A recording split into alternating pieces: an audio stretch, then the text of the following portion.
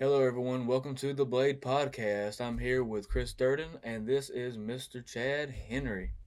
How are you doing today? Doing good. I hope you guys are. Thank you. So tell us a little bit about yourself. Born and raised in Emmanuel County. Grew up in Twin City. Went to ECI. Had a couple. I actually went to tech school in Nashville, Tennessee, right out of high school. Came back. Had several jobs for a year or two each.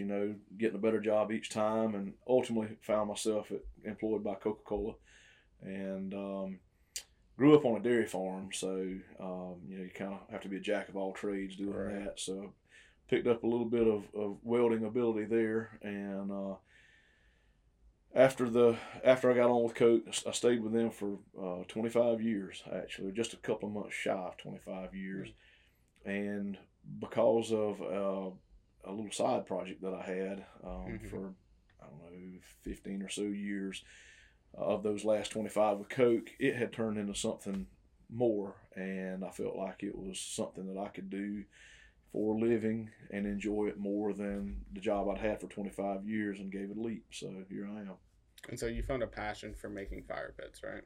Well, yeah, kind of stumbled into it, honestly. I built the shop in 2004. To build security cages for Coke machines. In high schools, this was a great market for vending machines. But the downside was, due to after hours, weekends being unattended, high likelihood of getting vandalized. Yeah. So I built one, and it did exactly what we wanted it to do. It kept vandals out and allowed that machine to sell lots of drinks. So word spread that we were having that success with that one into other Coke sales centers, and I wound up, I was building the cages, delivering them, and I mean by the trailer load, because high schools would have multiple vendors, and so we would build them, deliver them, and install and set them up. And at one point, I had security cages from almost at the Florida line up into Bluffton, South Carolina. Doing really well with it. Yeah. But then the Clinton Foundation got involved in getting sugary soft drinks removed from schools, and that kind of took that market away from me, because even though the beverage companies could still sell soft drinks, it's not what the kids wanted to the extent. All the diet so they would drinks, pick up stuff on the way to school rather than buying it from the school, and it just it flipped it into a situation that it wasn't financially feasible for the schools to pay for the cages. But just did around with the shop. It was kind of just a tinker shop for a while, and built a fire pit for my mom. She just wanted a way to burn limbs and stuff from the yard. And built one for her, and folks would see it and compliment it. I was like, well, maybe I could build more and maybe sell one here and there, and kind of did that.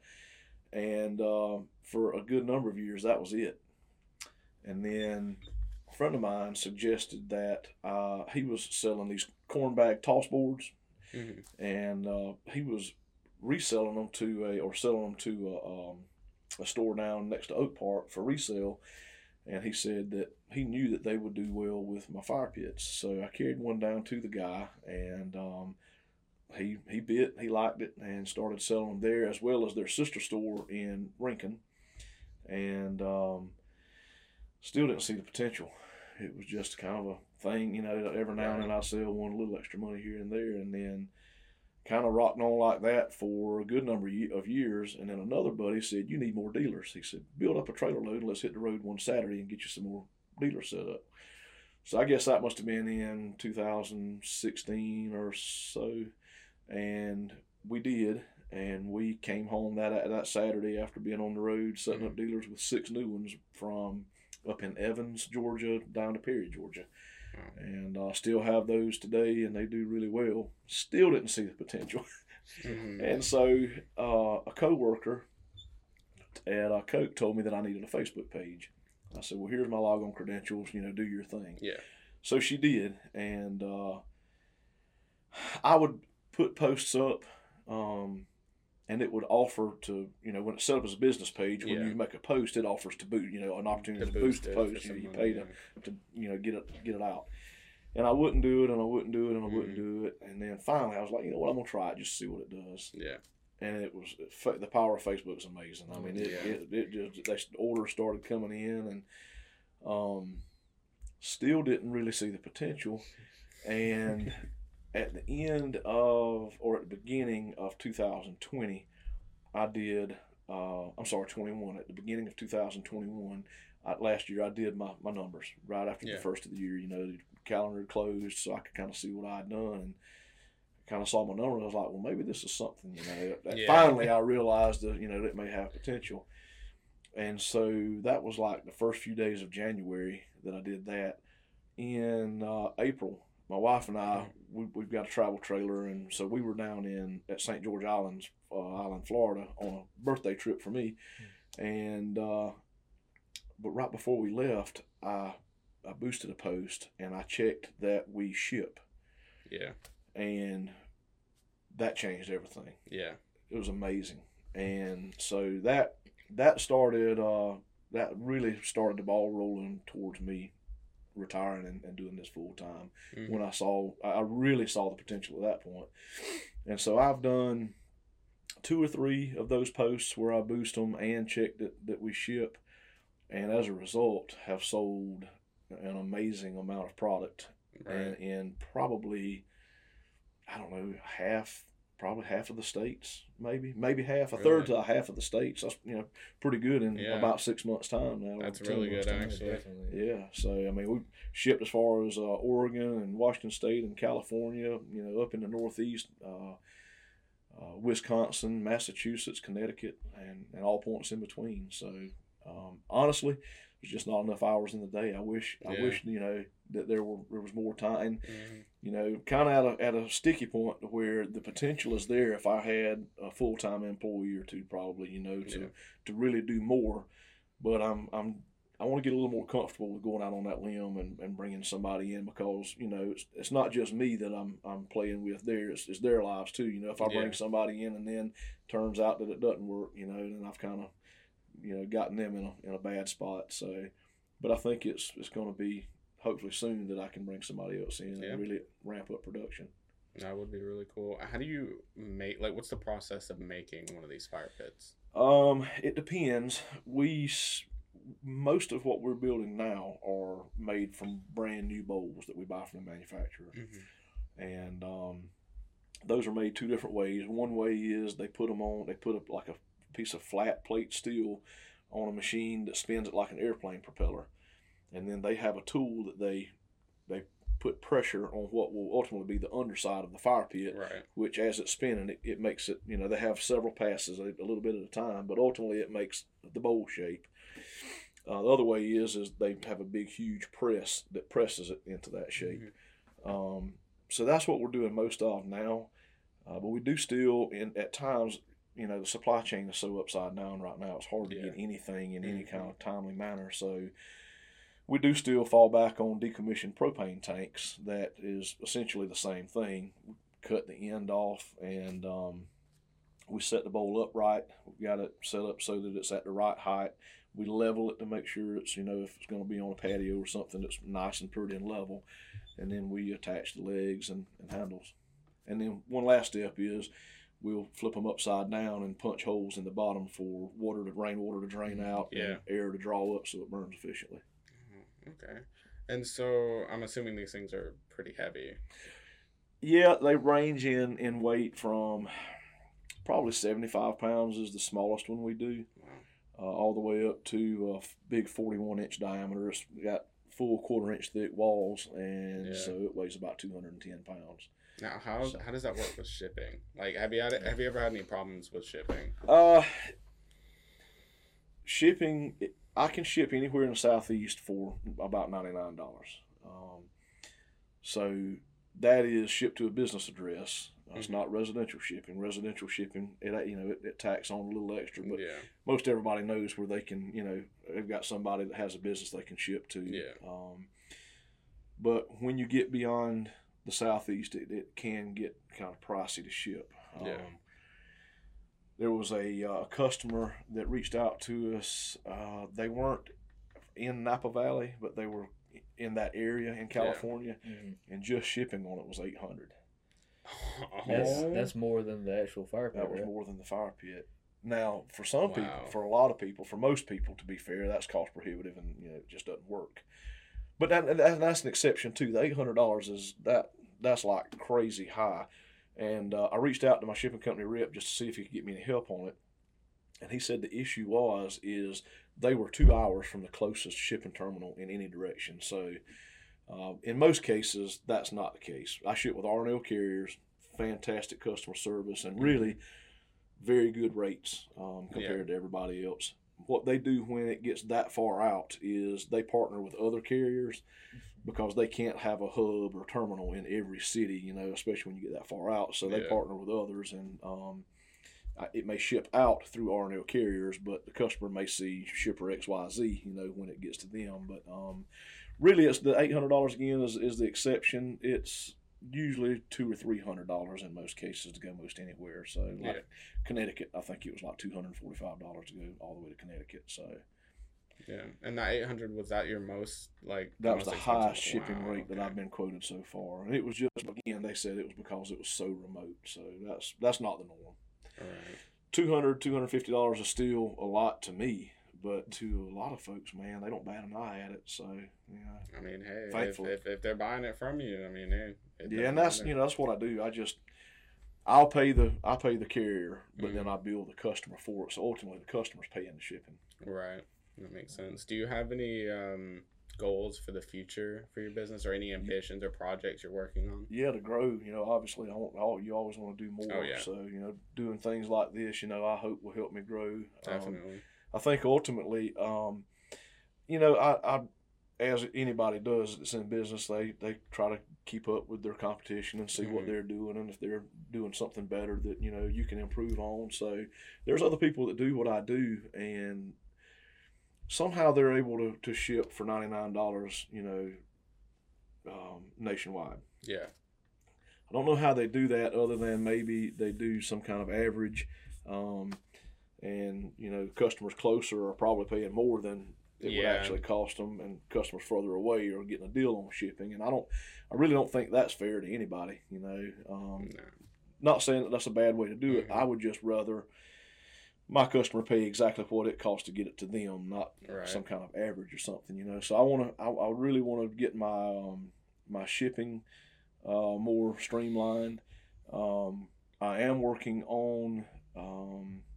I'd like to do Etsy, but there's other platforms out there that are basically the same as Etsy. Like the Mike Lindell guy that does the My Pillow. Yeah. He's got a My Store website. Okay. And it's essentially an Etsy style platform. And I'm in the process of getting on there. You apply initially, and my application has been accepted. Then the next step is to send samples.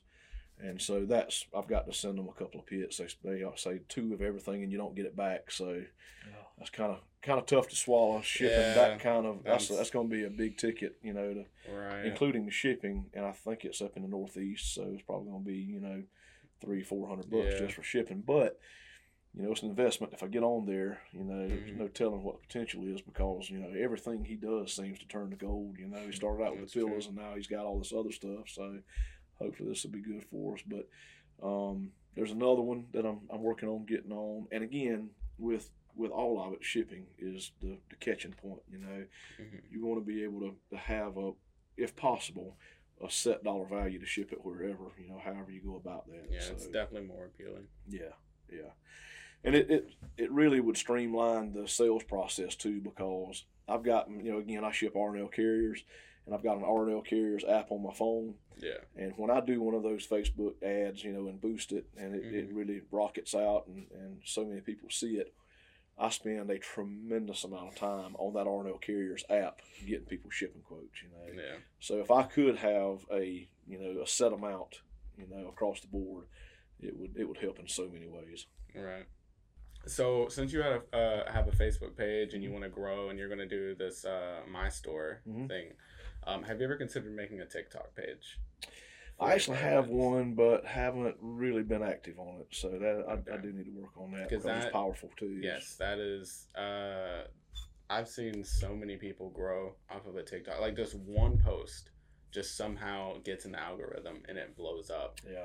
It's insane what that platform Yeah. can do. A lot of people talk crap about it. They don't understand it. They don't get it. They think it's dumb. But definitely every new business or current business and nowadays, that's the platform to use. That and Facebook can make, and maybe even Instagram a little bit, not as much. They added a shop feature, I think, in the past year. That's been pretty good. But definitely TikTok, you can make a funny little video with your fire pit in it. You don't even have to be talking about the fire. You could literally just be sitting in the fire pit acting stupid or something, and people are going to notice it, and people are going to buy it. Yeah. It's crazy how it works. Yep. Especially if you have like a special design on it, which is going to transition to the next question. Do you ever have any special orders that you have to do? Yeah. Really, the things that people like most about our fire pits weren't even our idea. It was actually customer ideas.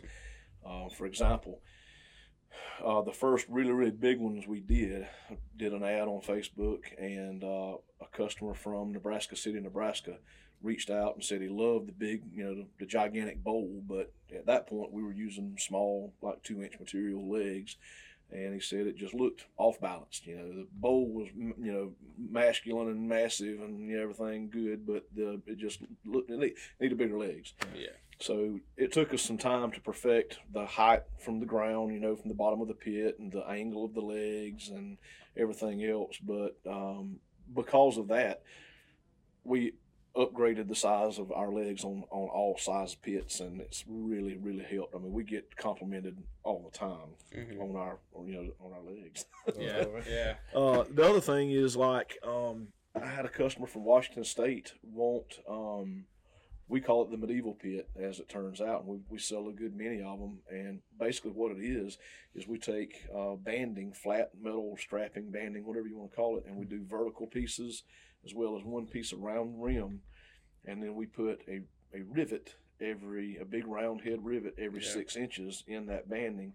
And then we partner with a guy from Jefferson County who is a blacksmith and does amazing work, and he hand forges big round handles for us that just look awesome. And so that one guy made that request, and then I kind of, after doing it and seeing how well it turned out, felt like it was something we could sell, promote it, and other people like it, and and buy too. So I'd like to claim that they're my ideas, but in most cases, in reality, they're not. They're our customers' ideas. So you always listen to your customer, right? Right. Yeah. How long does it usually take you to make one of these pits? There's so many, I guess, intangible time consumers in doing anything, but with these in particular, it's kind of hard to say because of that. So, and it depends too on if we're making them from brand new bowls or if we're using repurposed propane tanks. So it takes a lot of time to get that tank prepped so you can cut the end off. Then it takes a lot of time to cut the end off, and so it's really that answer is a moving answer. So I really and I know that's really, as a business person, I should have a dead on answer for that question, but because there's so many moving parts to it, it's hard to say. But and like when we're building them from tanks, we try to have as much of a production type setup as possible, where we do everything to all the tanks. If I'm obviously you get 2 fire pits from each tank. It's got 2 ends.